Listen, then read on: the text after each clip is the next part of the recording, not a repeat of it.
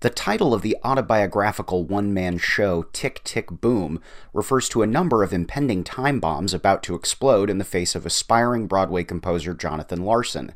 The deadline to stage his unfinished musical is fast approaching. His girlfriend wants to have a frank discussion about their relationship, but he keeps putting it off. And he's days away from turning 30 and feels like he has nothing to show for it. There's a sense of foreboding to all these self-imposed time constraints because Larson himself died suddenly 5 years later, a dark cloud hanging over the otherwise energetic story of a man stressed about a future that would, had he lived, been incandescently bright. Tick, Tick, Boom started life in the early 90s as a black box performance, a musical monologue that now plays like a dry run for Larson's posthumous Broadway staple Rent. Both are about starving artists and doomed relationships, dead-end jobs and past-due electric bills, drug addiction, and the AIDS epidemic. Following Larson's death, Tick, Tick, Boom was shaped into a more traditional narrative-driven piece, and now we have an appropriately meta film adaptation starring Andrew Garfield as a slightly fictionalized version of Larson. The movie was directed by Hamilton and In the Heights creator Lin-Manuel Miranda, who starred in a production of Tick, Tick, Boom on stage, so there's clearly a lot of affection coursing through the veins of this version. It both deconstructs and bolsters Larson's legacy and comes across as an unabashedly sentimental love letter to the medium he loves so much. We're told that everything that happens in the show is true, except for the parts that Jonathan made up.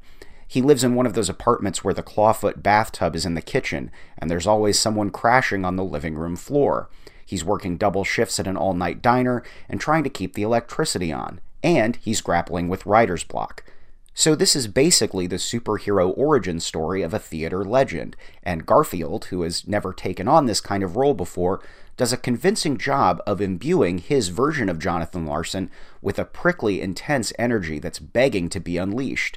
His performance is what keeps the film, for lack of a better word, ticking, and he has the dogged please-like-me energy that Lin-Manuel Miranda himself exudes. He, like the film itself, is unafraid to be unapologetically corny, proudly wearing his emotions on both of his sleeves, lapels, and pant legs. The musical number from Tick, Tick, Boom that's getting the most attention is one called Sunday, which is set during one of Jonathan's busy brunch shifts and features cameo from a bevy of Broadway stars as customers.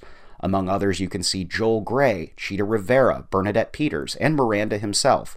It's a slab of fan service served up to theater nerds on a silver platter, but it's also, in a way, the film's most blatant tribute to Larson, gathering all the stage legends he never got to see perform the songs he had yet to write. For Spokane Public Radio, I'm Nathan Weinbender.